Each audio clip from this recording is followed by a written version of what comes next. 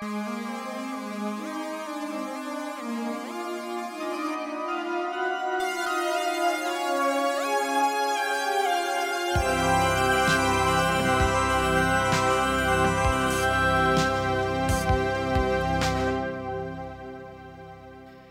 back, everybody, to Film Music Focus. Today we have the immense pleasure of speaking with composer Patrick Doyle, whom all of you know. And after so many decades of music composition for film and an incredible amount of concert music kind of in tangentially at the same time, from a family of lots of singers, as perhaps we'll talk about later on, we're so happy to have you, Mr. Doyle. Thank you for being here, and welcome to Film Music Focus with Cineconcerts. Well, it's my pleasure to be here, Justin, and hello to everyone who's joining us for this conversation. It's a real privilege and an honor to be asked to do this. What is it like in this moment, kind of taking even just 10 seconds to reflect on the immense amount of contribution and evolution that you've helped shape the film music industry, the music composition in this art, this beautiful art that we call film music. What's it like for you just even looking back for a few seconds? Well, I am so busy moving forward and not thinking back, being the kind of person I am, that it's rather than,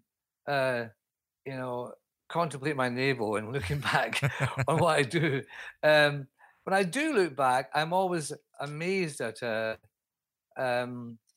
the wonderful opportunities I've had in life, to see wonderful cities all over the world, and in those cities to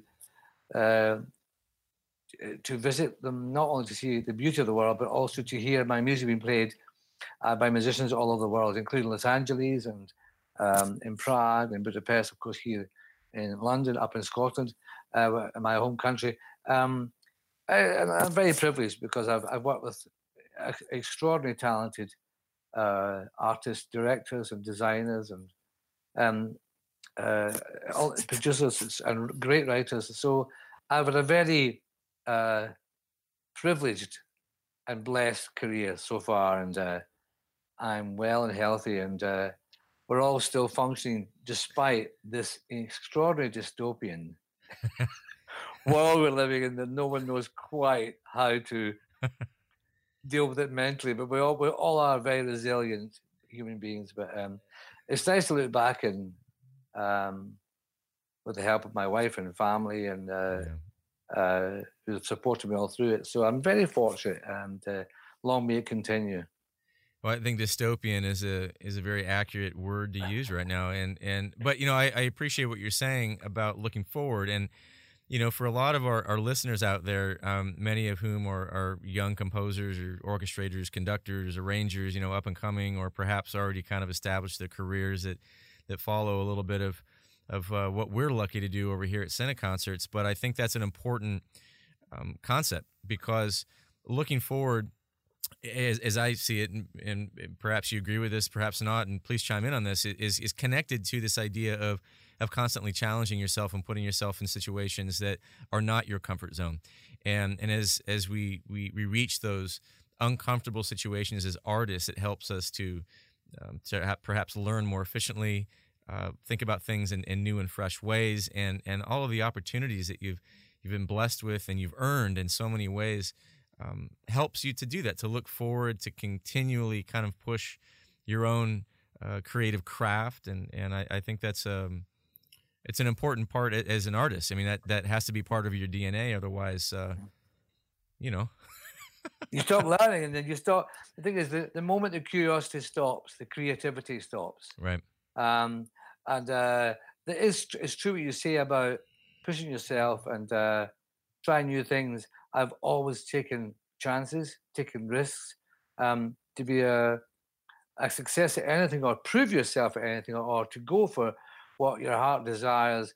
You've got to push the boundaries. You've got to take chances. You've got to give yourself a few artistic sleepless nights, and crash through the fear barrier, and put yourself into situations. I can do that. I can try that. I'll have a go at that. You have an idea, you think, I'll try that. And if you fail, you fail. But generally speaking, if you have courage, it's a cliche, but if you have courage and visualize it and push for it, it happens. And as I said earlier, because I'm constantly doing this moving forward, I forget, and you become a bit sort of tough on yourself. You think, actually, if it's all stopped tomorrow, I've sort of achieved a few goals.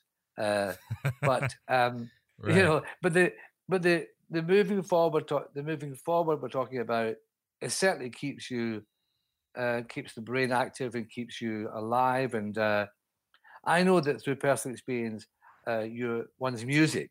If we're just talking about the music, that's my raison d'être, as the French would say. It's my métier, my reason for being. That, if I can say without being too immodest, it gets richer and richer every time because you're pulling on a well of experience. And for the younger composers out there,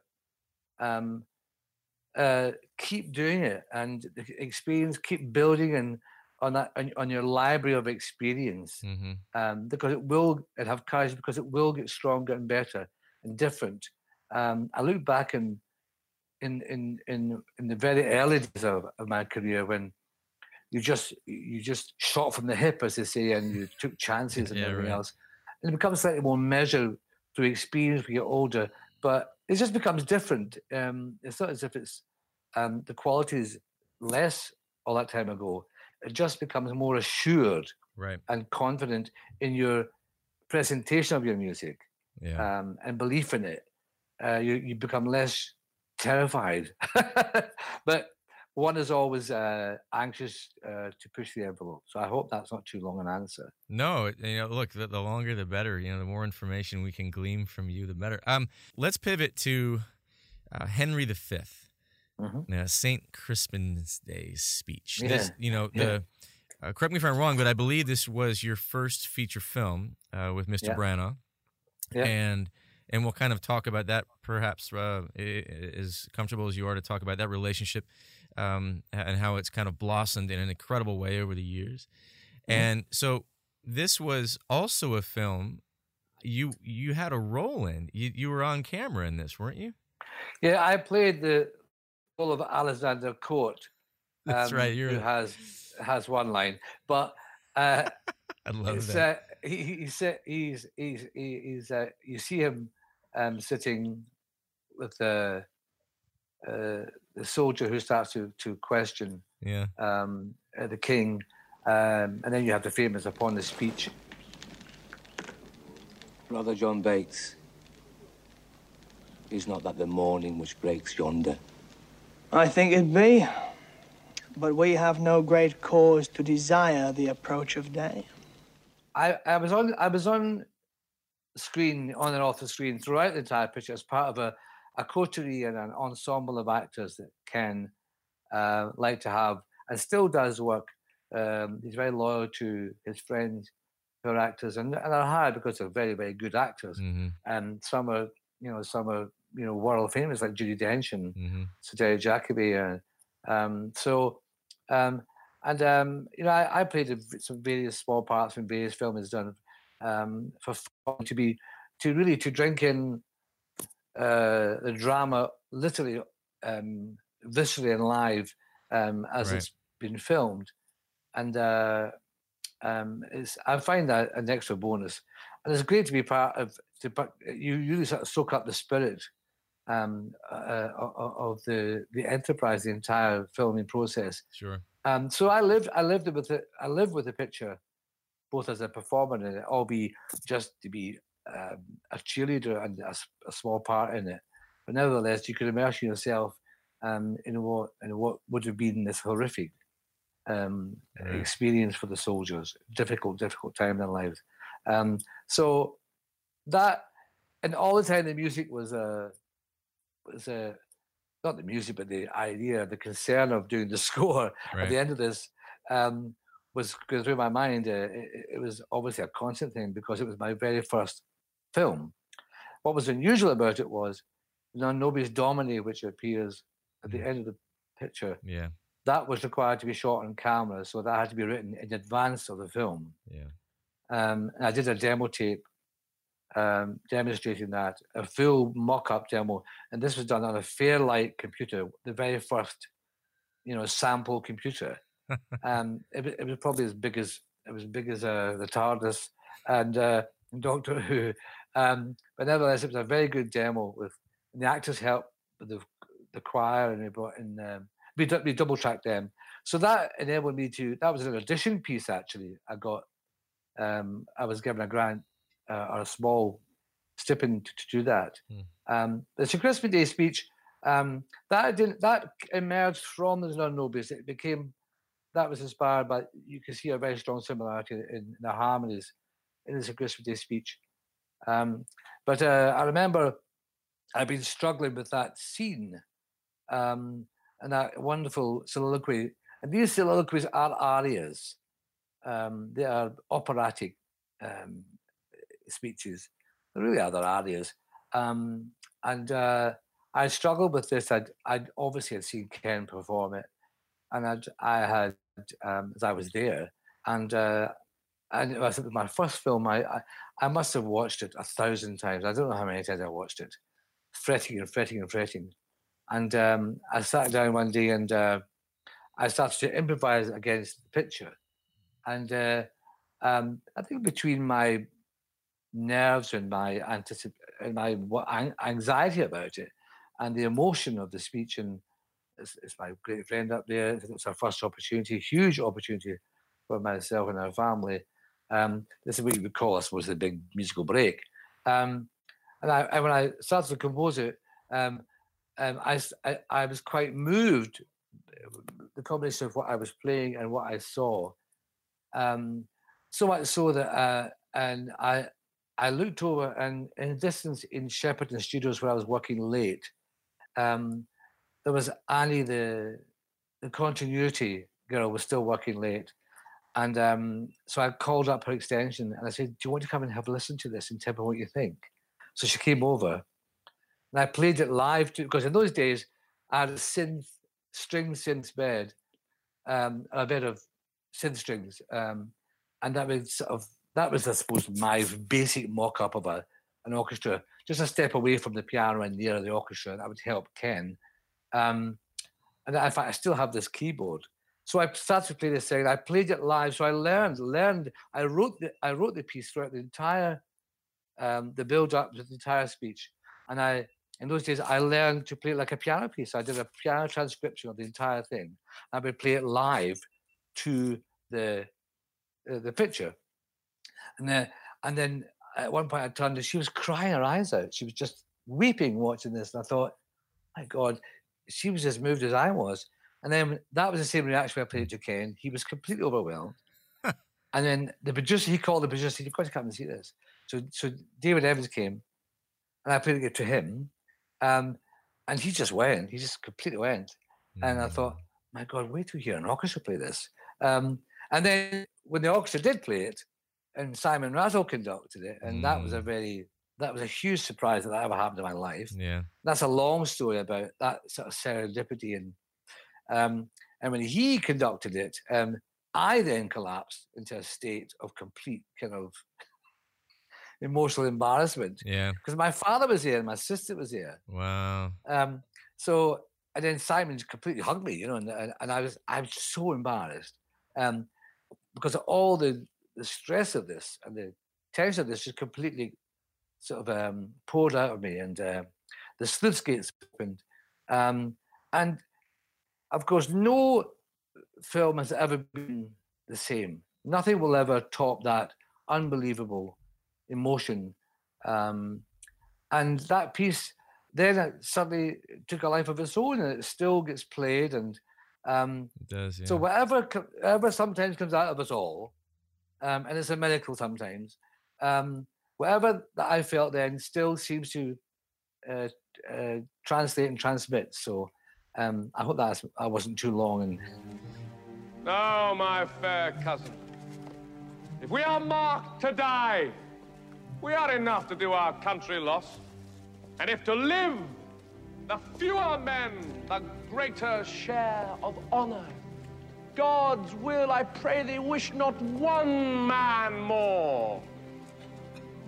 Rather, proclaim it, Westmoreland, through my host, that he which hath no stomach to this fight, let him depart. His passport shall be made, and crowns for convoy put into his purse. We would not die in that man's company that fears his fellowship to die with us. This day is called the Feast of Crispian. He that outlives this day and comes safe home will stand a tiptoe when this day is named, and rouse him at the name of Crispian. He that shall see this day and live old age will yearly, on the vigil, feast his neighbors and say, tomorrow is St. Crispin's.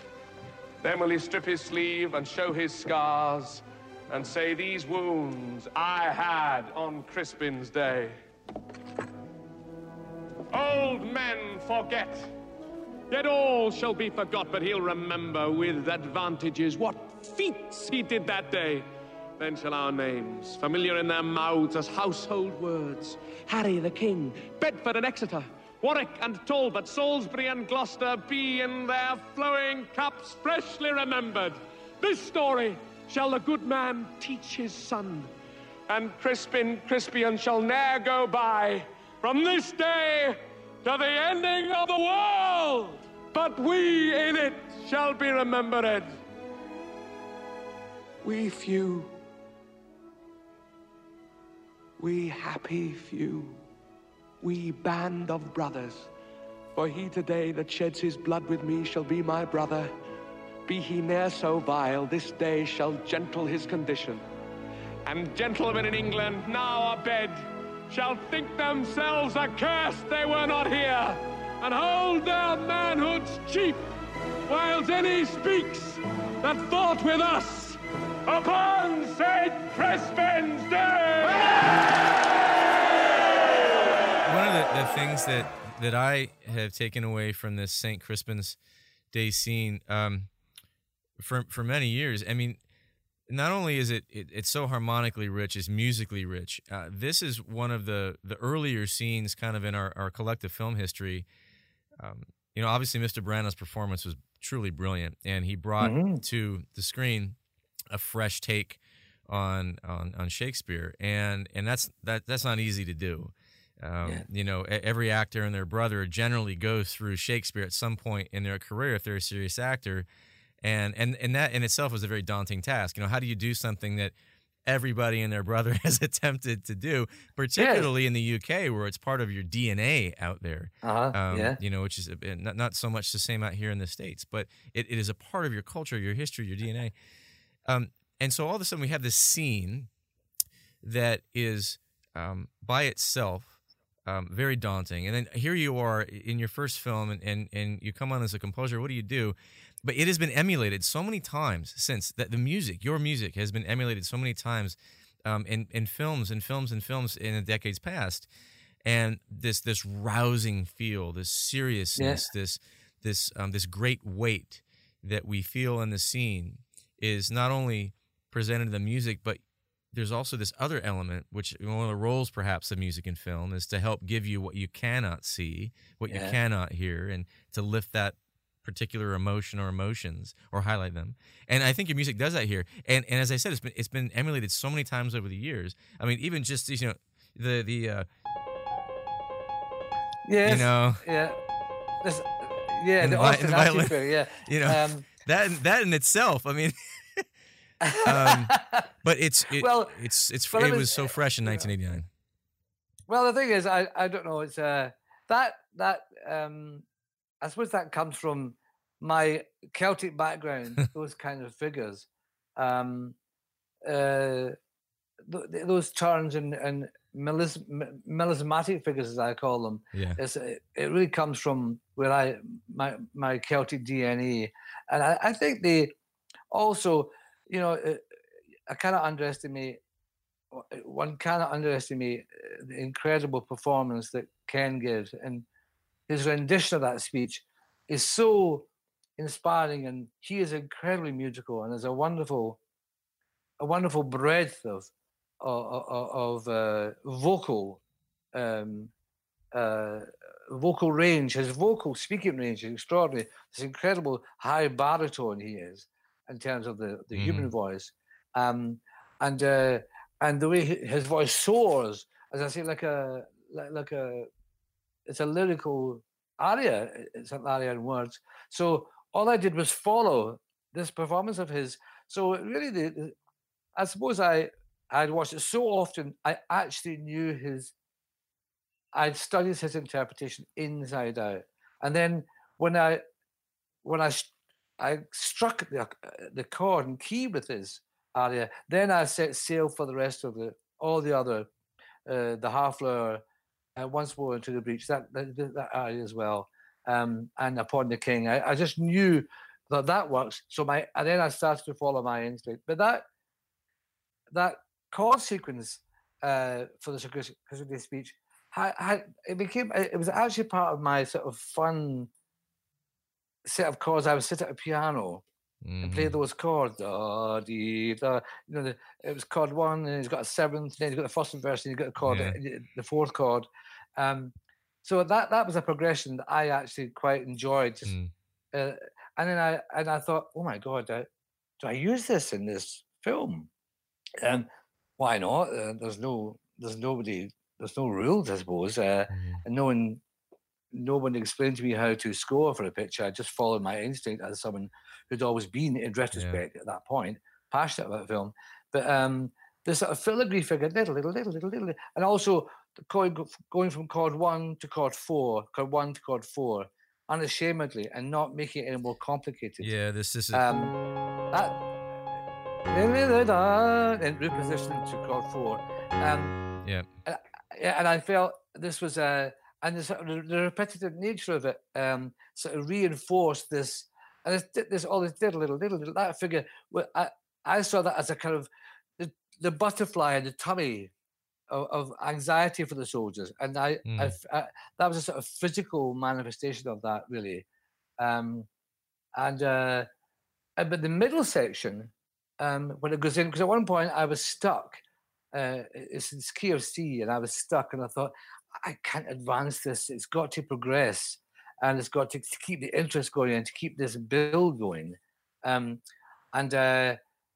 I went home one night, and I thought it's got to go somewhere else. And then, believe it or not, if I can say this, I went to the toilet one night, and I was standing there, and then suddenly the whole middle section came into my head about 12 o'clock at night, and I quickly finished in the toilet, ran downstairs, and I grabbed and my wife said, "Where are you going?" I said, "Hold on." So I ran downstairs and I grabbed a piece of paper. I wrote out some lines, and this middle section, I heard the whole middle section, da da dee da da da ba da dee ba ba da dee da, and then in the following day, I couldn't wait to get to sleep to come in the following day. And I thought that's what it needs. It's something to go from C to E major, and it's a standard thing. It's not the first time that's been done. It's not the last time either.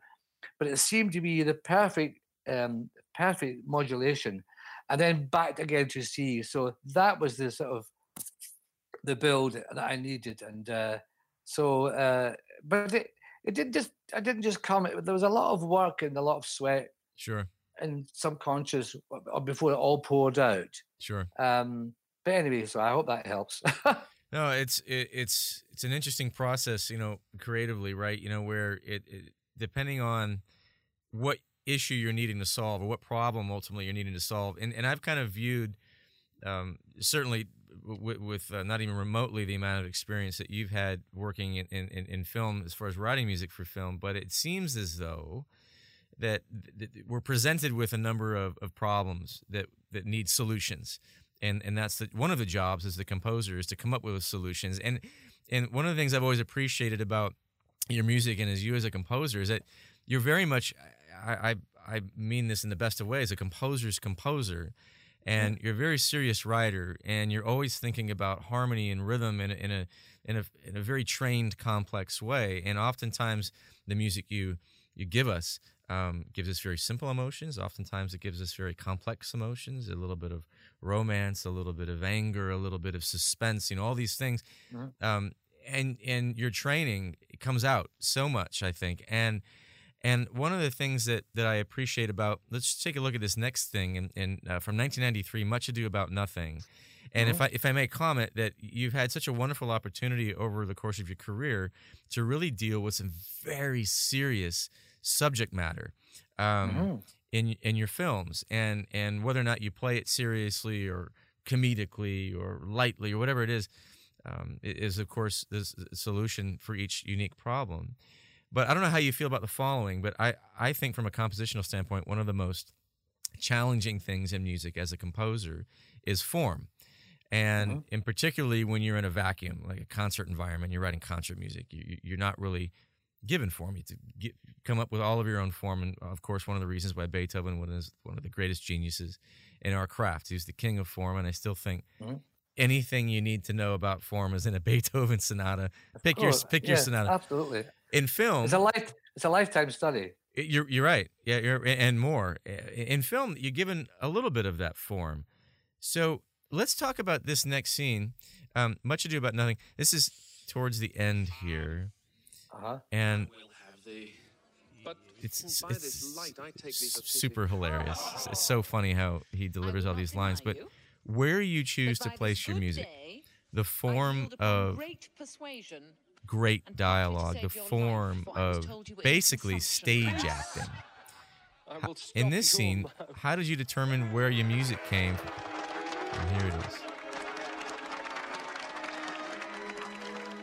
Well, this is the point where Beatrice and Benedict suddenly they just give up, and they own up. We adore each other, and it's so the music has to say, okay, they do love each other now. So when it comes in there, it's saying, this is the tie-up. This is the tie-up at the end. This is the drama has finally come to an end, and the audience want to see this. So the music says, okay, you can have this. You're right. It's all fine now. They adore each other. The fun's over. Now they really deeply. So against this frivolous image that we see from them on the inside, they're just crazy about each other. And the romance is as strong as could be. So you're playing what's going on inside. And what the audience, it's like give them what they want. The audience really want a little bow wrapped here, right? And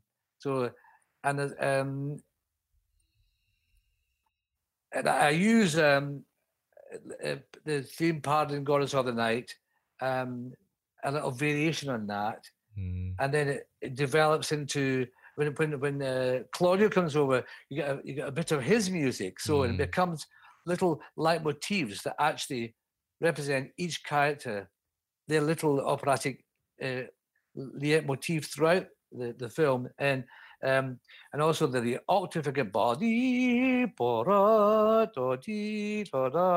that represents the opening where the women and the men get together, the very opening, and also that is reprised in the middle of the picture where you see Benedict letting us, the audience, know is in love with her, Beatrice, and you see her on the swing, and it reprises there. So there's a touch of that there, and of course, Sign No More Ladies comes at the very end. This cathartic dance at the end, where Shakespeare says, "Let's dance. Let's all have a party now to celebrate." That's right. So really, those are the things that actually consciously went through my head. Because it was so rich in different melodies, that picture, because that was written over a year. And in fact, the overture of Much Ado was written on the banks of a Scottish loch. In fact, the only lake in Scotland is called Lake Menteith. So although a lot of the melodies were conceived in Italy,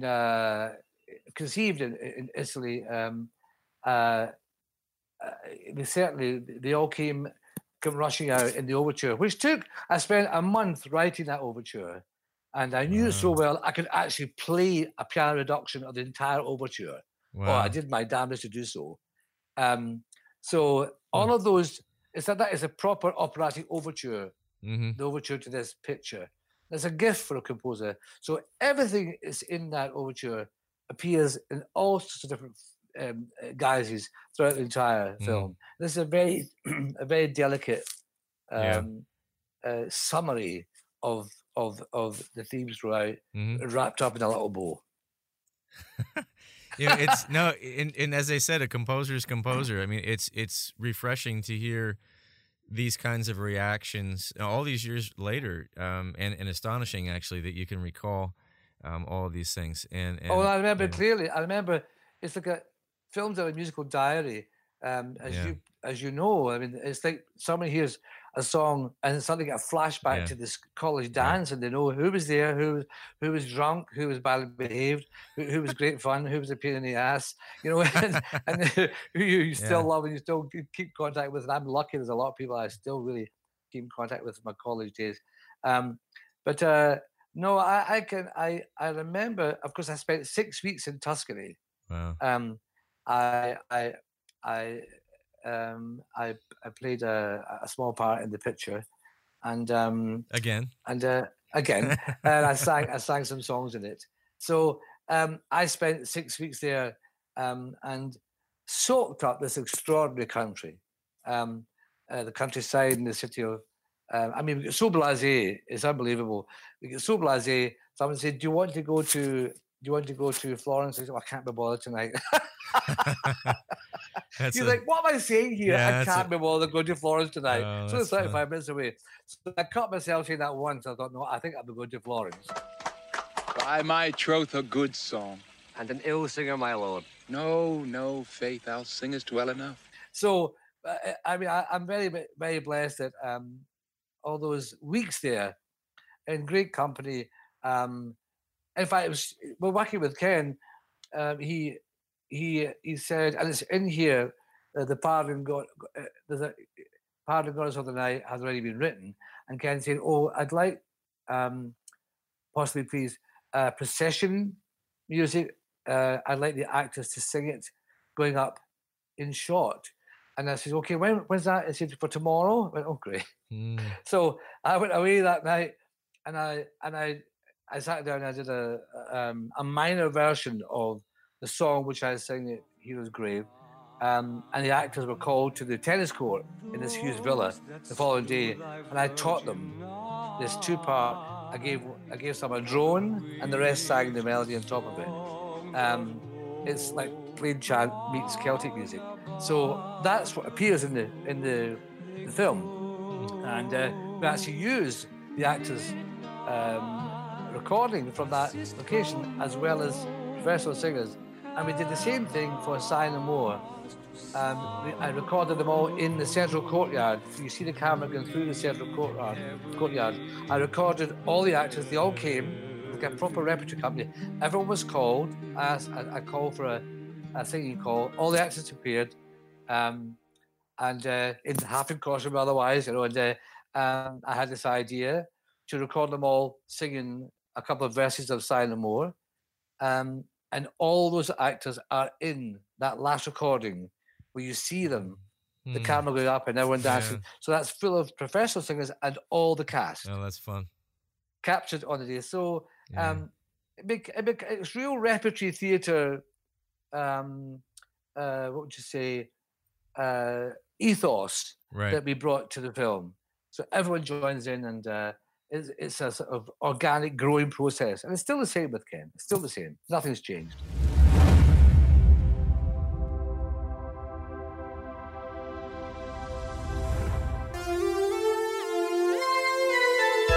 Brought to you by Cine Concerts.